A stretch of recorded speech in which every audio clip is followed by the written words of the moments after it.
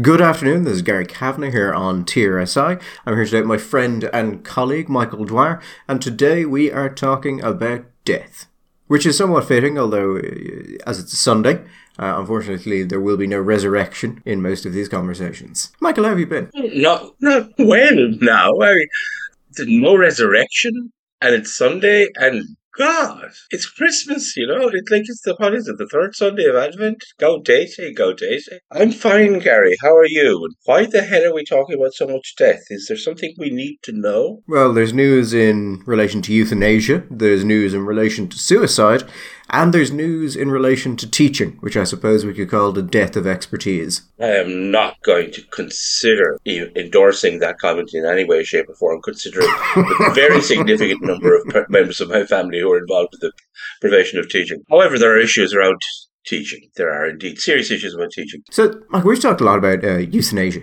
on this show and about the concerns that if euthanasia is brought in because of certain hard cases, it changes things. It changes the nature of medical care. It changes the nature of care for the elderly. It puts options there for people, but options that might feel not as if they are required to be taken, but where people may put pressure on themselves, even if no one else wants to take those options, that it will lead to people who do not want to die effectively committing suicide using the state.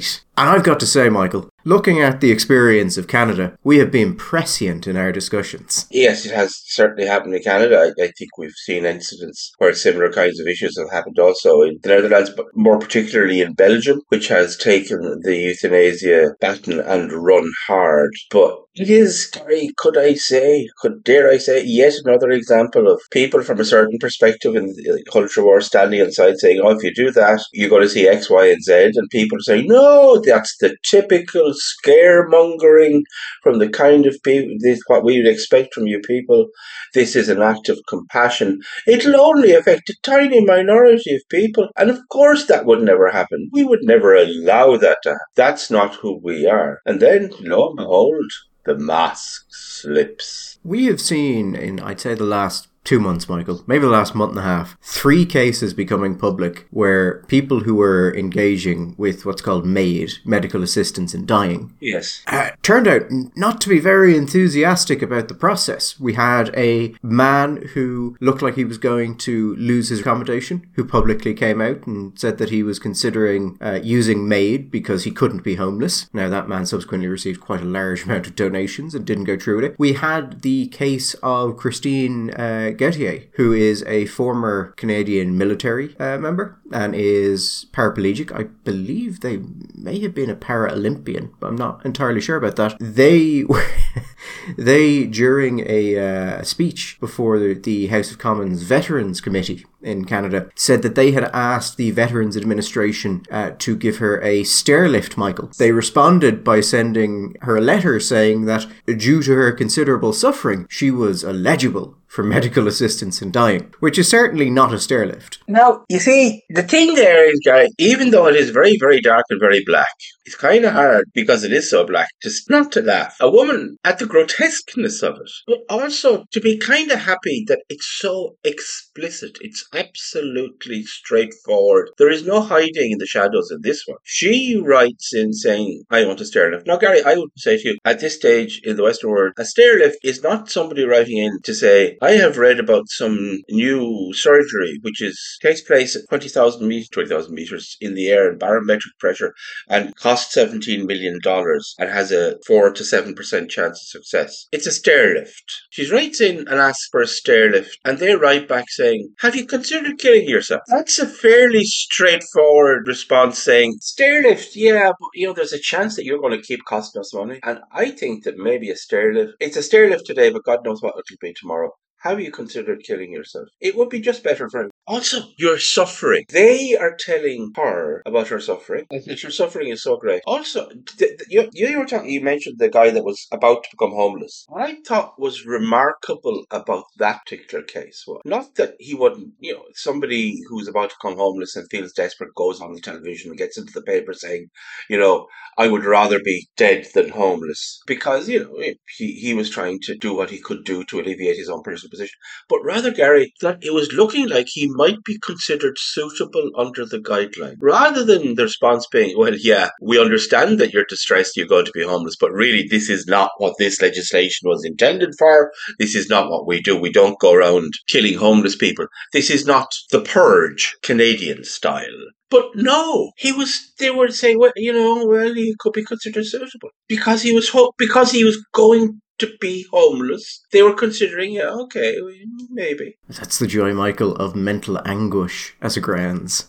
I think you're right. There is a certain humour to the stairlift one. Like, you nearly imagine a comedy skit of a woman in a wheelchair at the foot of a staircase looking forlornly up it, going, gee, I sure would like to be able to go up those stairs, and just a man in a suit emerging from the shadows going, have you considered suicide? There's a scene in a Monty Python movie, The Meaning of Life. I don't know if you've seen it. And these two people arrived at the store of this man and said, we're here for your liver. And he said, but I'm using it. And they rough him up and they find that he has, in fact, a donor's card on him. Now, actually, this skit has a certain relevance these days, as you know, Gary.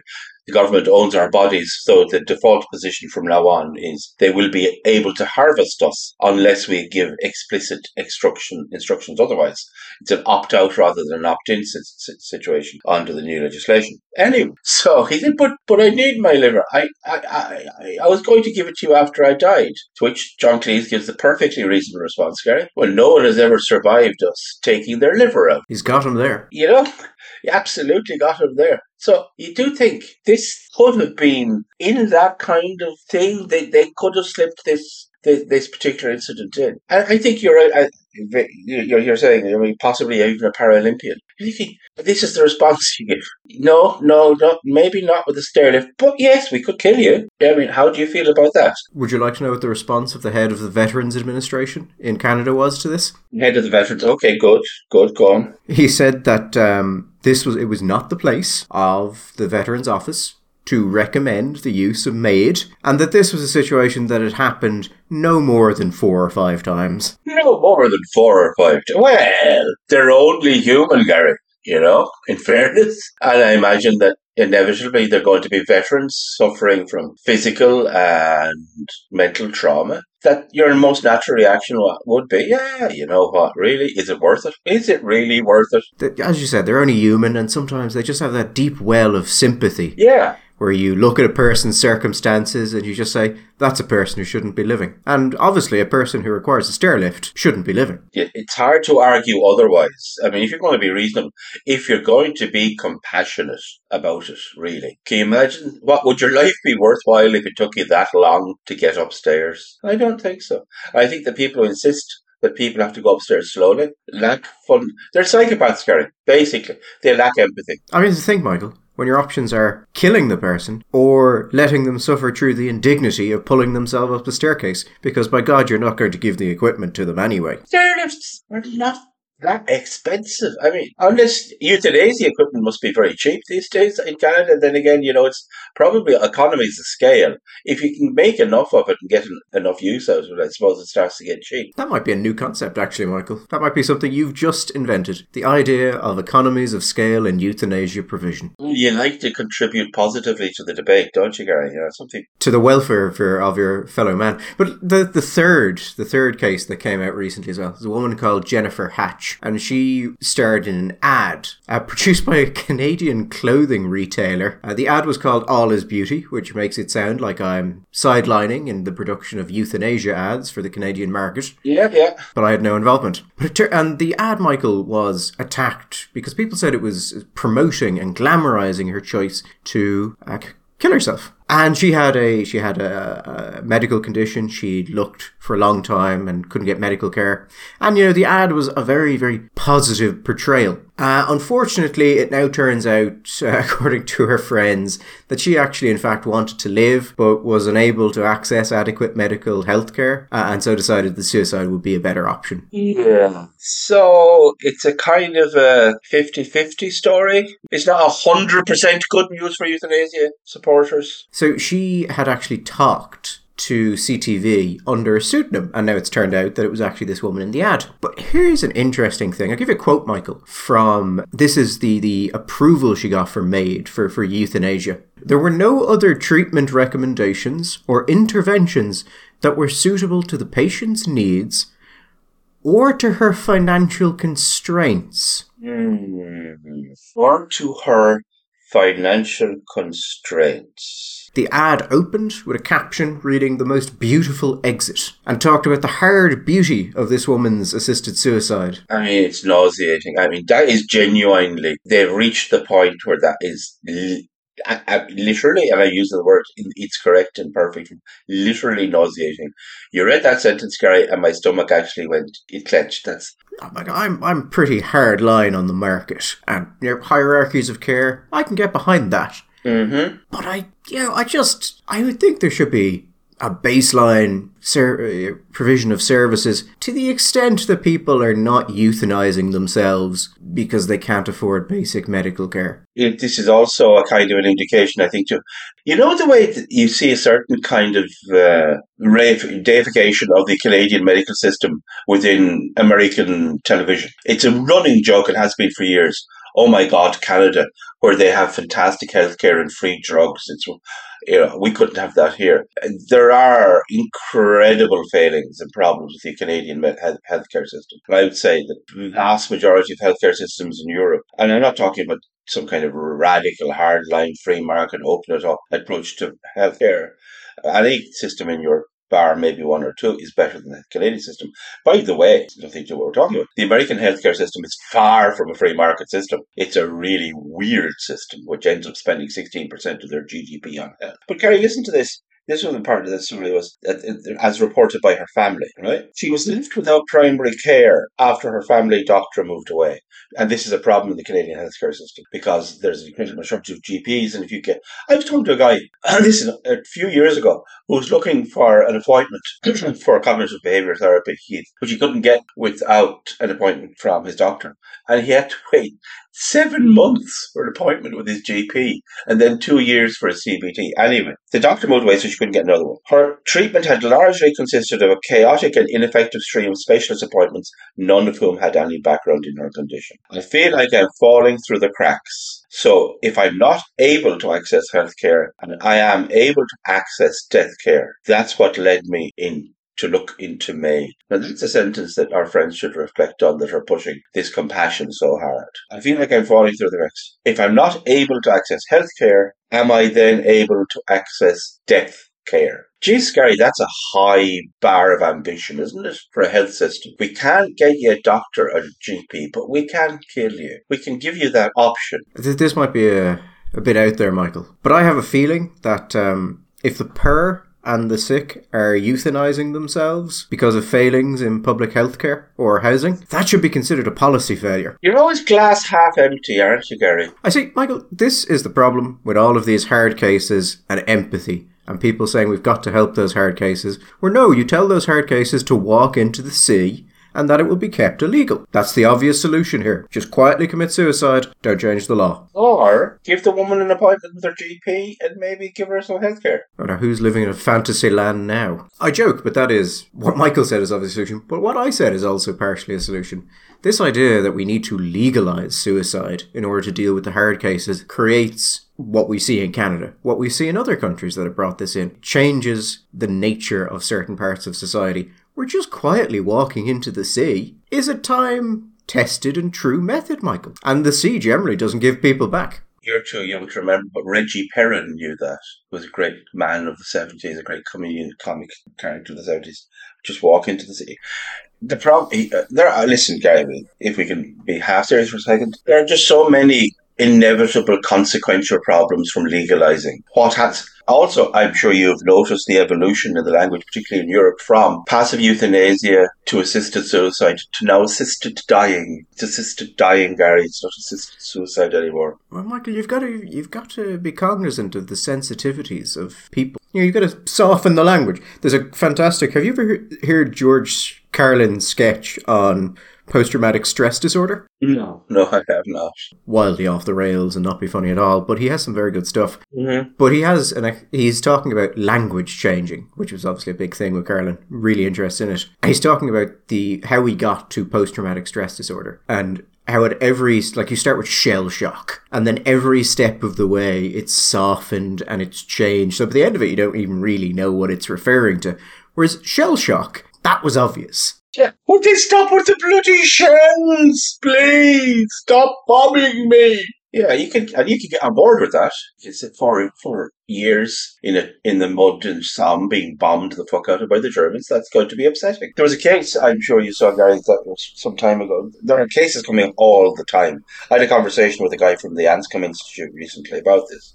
And it's just cases coming up constantly for the last 5, 10 more years in the Netherlands and in Belgium. Each one, you think, oh my God, this is so shocking, this has to change, and then nothing changes. But there was one of the issues here is, for example, is the notion of consent.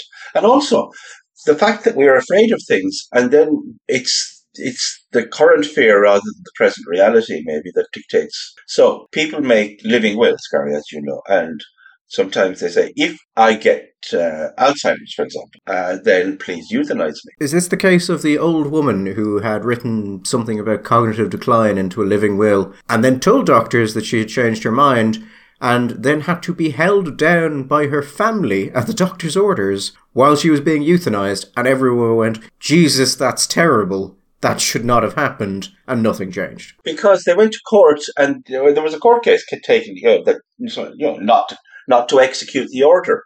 And they said, no, she was no longer competent, I think was in this particular case. There's a wonderful moment in Blackadder. I shouldn't constantly go to popular culture, but there you go, where they're talking about Blackadder has been appointed the Lord High Executioner, and the lifespan of the Lord High Executioner is very, very short. The previous one had actually accidentally got drunk and signed his own death warrant, and they'd come to him and taken him off and cut his head off. And Adler said, but why didn't he tell them they got the wrong man? To which Melchett responds, but they had the right man, and they had the paperwork to prove it. And in this case, so then you got that lovely heartwarming scene where you're holding down Mammy while the doctor sticks in the needle. Now, Mammy, don't worry, it'll be over shortly. That's family care at its best, isn't it? And that's not a unique case. It's not going to be a unique case. Then there was the case in Belgium of a person in their, was it late 20s or late 30s who was suffering from depression. And at the beginning of these things, Gary, it's always said it's only for cases where people are irretrievably and terminally ill and are in unendurable pain. That's where you stop. It's terminal illness and in unendurable pain, and then you get a 32-year-old with depression and they're getting the old injection. That's where it starts. That's where it ends. You are correct, Michael, that the doctor who carried out the euthanasia was cleared. It was found that they were acting in good faith. For the listener who might not be aware of this, here's a quote from The Independent's reporting at it. So a doctor at a nursing home in the Netherlands, where euthanasia is legal, was investigated following the death of the unnamed woman who expressed a wish to die when the time was right. The Catholic news agency reported that the woman woke up despite the sleep-inducing drugs she had been given in her coffee and tried to resist the procedure. The doctor then asked the relatives of the woman, said to be aged over 80, to restrain her while she administered the lethal injection. The senior doctor had determined the time was right because of a recent deterioration in the woman's condition. Now, I'm just going to say, if you want to be euthanized when the time is right, but you wake up and try to resist the procedure, I think you might have what, Michael, we would call a difference of medical opinion with your doctor. I also think that that's one of those situations where the doctor maybe should listen to the patient. If the patient is desperately struggling for life, maybe you should take that as a sign not to kill the patient. I don't know. I'm not a doctor, Gary. Well, I think traditionally in Western medicine, Michael, that would probably have been taken as a sign. Yeah, first do no harm, Gary. First do no harm.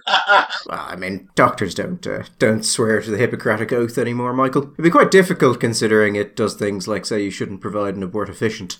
Old-fashioned things like that. Also don't have the family of your patient hold her down so you can kill her. That might not be explicitly referenced in there, but I feel it was probably covered. I think it was part of the Hippocratic spirit, shall we say, yeah.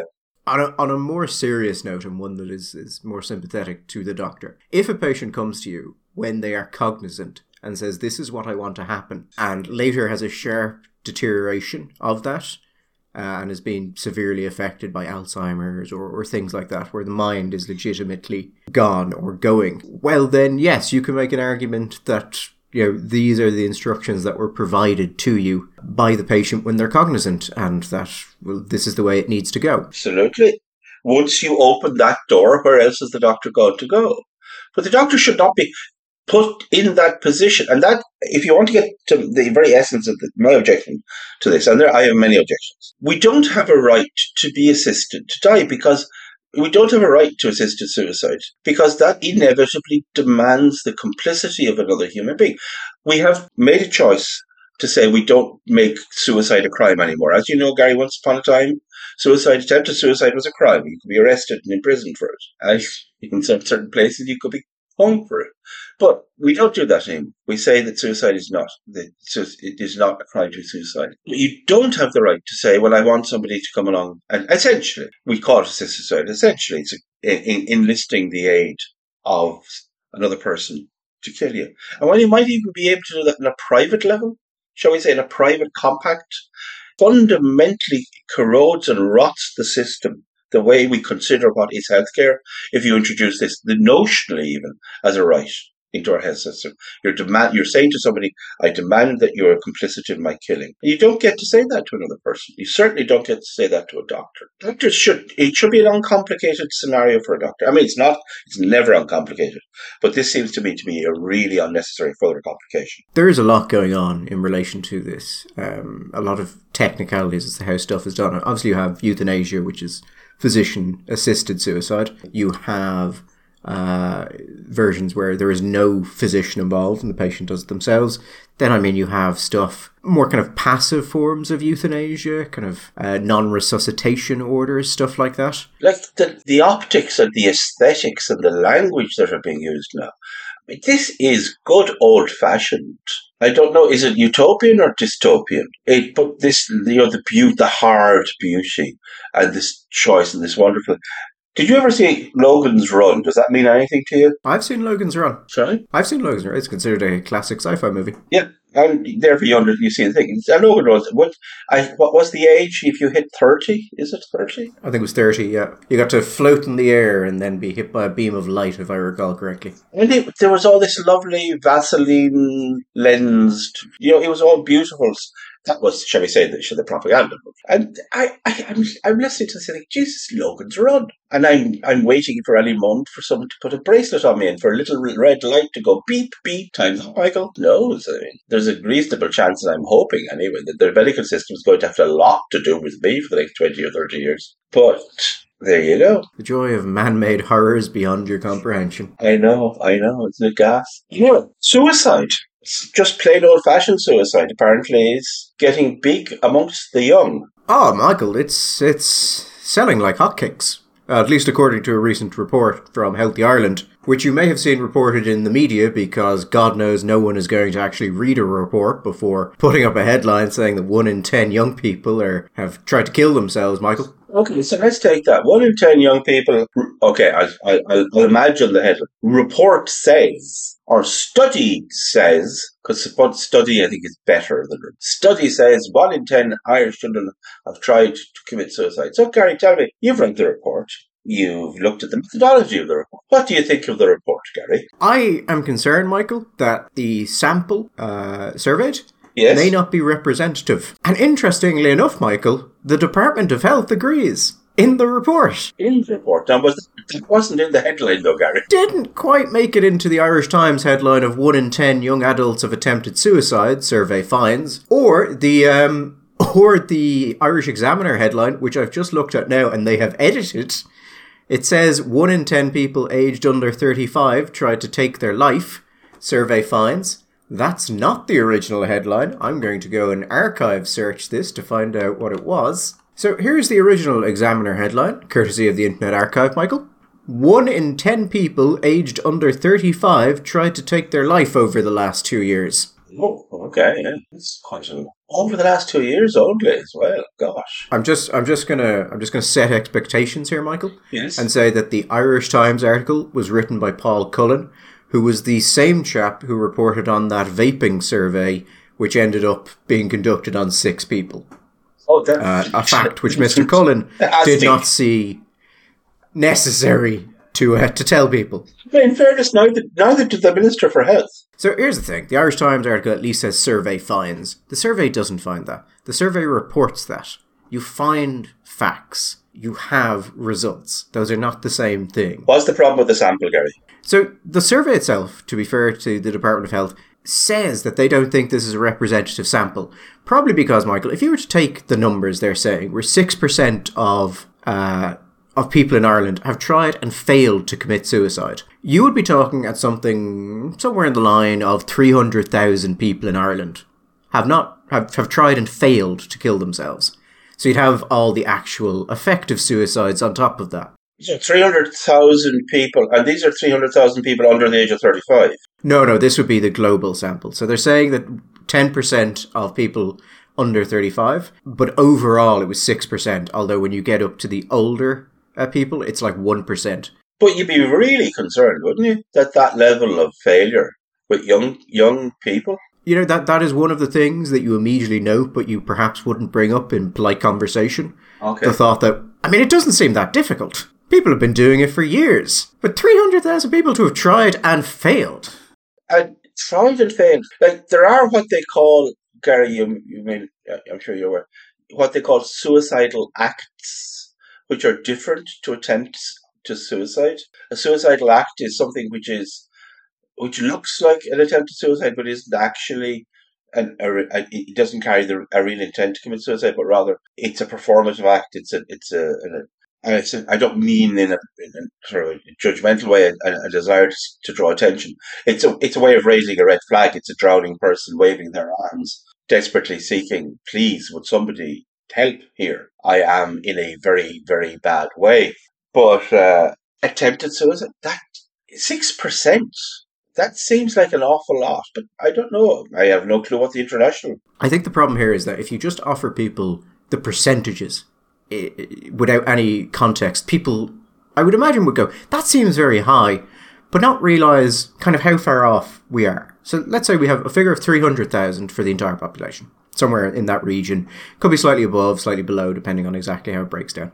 There are somewhere between 300 and 500 suicides a year in Ireland, Michael. That would indicate that for every successful suicide, if this figure was to be correct, about 100 people try and don't succeed. Now that's on the assumption, Michael, that you'd give them 100 years to average out. 1,000 people.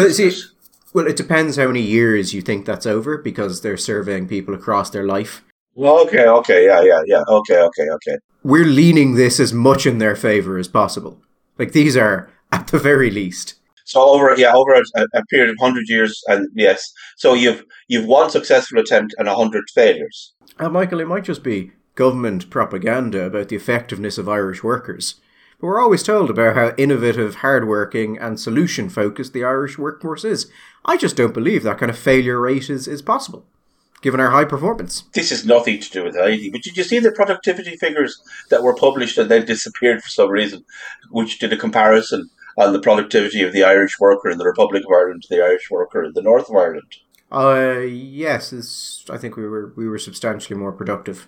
I say we as if... We, as in the South. The Republic, which is a bit, because I always thought we were sort of lazy, hag-about, loll-about types. And up there, they were all get up and go and have the Industrial Revolution and build the Titanic types. Turns out, no, we're busy little bees, Gary. Much busier than those bees. That was before, Michael, people made a decision to slaughter each other. And the British government decided to step in and went, the best way to stop this happening is to give everyone government jobs. Government jobs which are paid tremendously.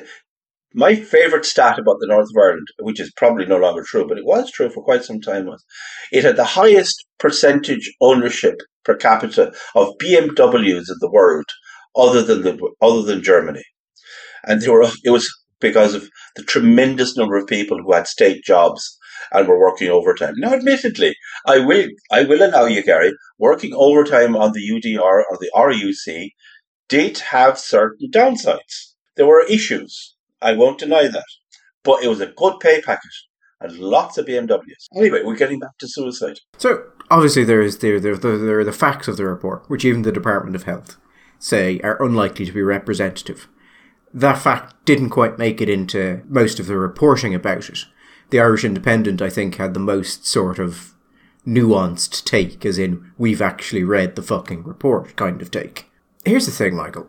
Some might argue that, shall we say, the upper class of Irish media, like the Irish Times, might have some sort of responsibility to accurately report on horrible things that people might undertake, like suicide. And that writing an article which seems to grossly misrepresent the actual rate of suicide amongst young people is made no better because you write it and then go, and by the way, here's a link to the Samaritans. And that perhaps you might have been best served by pointing out the survey is unrepresentative, and if you're a young person, you don't have to consider that, suicide is a very popular option these days. Shall we say, one more little factor in the normalisation of suicide as an option, which is, by the way, I forgot to say, one of the weird things, do you know, is it just me, or is there not something fundamentally weird and dissonant about, on one hand, creating a state structure to help people kill themselves because of mental and physical distress, and then at the other time spend as much time as we do with advertising in media and outreach programs and mental health charities and anti-suicide charities telling people that suicide is bad? Am I actually missing something? I mean, I'm not asking it to smart-ass question, but that seems to me to be weird. On the one hand, we spend so much time, and we recognise that in Ireland, like lots of parts of the Western world, we've had a crisis with young male suicide for a long time. And by the way, the girls are starting to catch on as well. And yet at the same time, we say, well, it can be beautiful. It can be lovely. I don't think this is a good, consistent message to send out to people regarding whether or not it's a good idea to take their lives. You don't think a messaging of suicide is never the answer unless you can successfully fill out this form is a good message? And then if you can successfully fill out the form, then it can become a beautiful thing, a lovely thing. Eventually, Michael, they're going to say that the form is a discriminatory barrier to those who can't use a pen, and then we'll have to get rid of that too. And then it'll just be suicide is the answer. Will there be anybody left on the planet, Gary? Do you know what? It'll be Mormons, evangelicals, right-wing Catholics and Indians. That'll be it. The only people left on the planet. Michael, I will agree that, people don't consider suicide enough. I'm just saying the state shouldn't be involved with it. It's your typical free marketeer. Get the state out of the suicide business. When you were saying, oh God, stop. No, this is all just too grotesque and too horrible. Because you know what's going to happen, Gary? The state will get out of it in some places, and it'll be privately supplied. There will be regulations, and we will be reading articles about the lack of regulation in the suicide business, and there'll be other articles talking about failures of regulation, and then others will be writing about how the price of suicide has gone up because of unnecessary government regulation. What I'm really looking forward to, Michael, is when there's some sort of safety scandal in a suicide clinic. Someone could have been hurt. Failure to... It was hot on. There was electricity. There were plugs, double sockets, triple sockets. They will be subject to government checkups, and one of them will fail, and a very serious bureaucrat will write a very serious report about how if these issues are not dealt with, they represent a risk to the life of patients. Absolutely. To be serious, I can just picture this thing, Gary. Somebody forgets to put on the extra lock on the drug cupboard, and somebody will go on and say, this is outrageous. Vulnerable people could have had access to those drugs and have done themselves harm. Suicidal individuals could have got hold of those drugs. Oh, it's outrageous. This kind of thing shouldn't be happening in a suicide centre. Not in this day and age. The government needs to crack down. And this is the great beauty of a mindlessly bureaucratic state, which has decided that it has at its core no morality, no ethics, there is no telos, there is no end. It's just its job is bureaucracy is the in and of itself the reason for its own existence, and that's it. It is an eternal bureaucracy. And this is a cost-effective way to approach the issue. And one which increasingly accepts that there is no area which is legitimately beyond its reach. The notion of the separation of the sacred and the profane has utterly disappeared.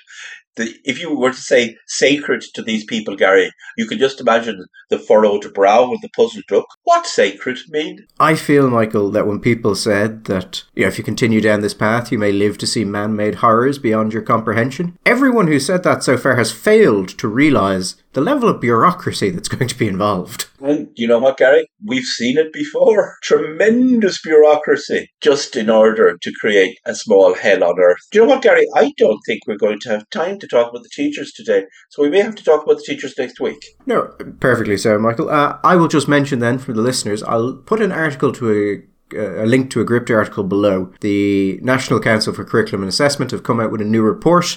We reported on a draft version of that report months ago, saying that it was fundamentally flawed and just not worth the paper it was written on. And they've now released the final document, and they've fixed absolutely none of those issues. You're doing what you're always giving out to me, which is you're giving the listeners homework so they can prepare for the next week's discussion by reading your article in Gript. On the plus side, there are no references to death in those documents. Which is... So it'll be very uplifting. Very Christmassy. Anyway, we'll chat again next Sunday. Bye bye. All the best.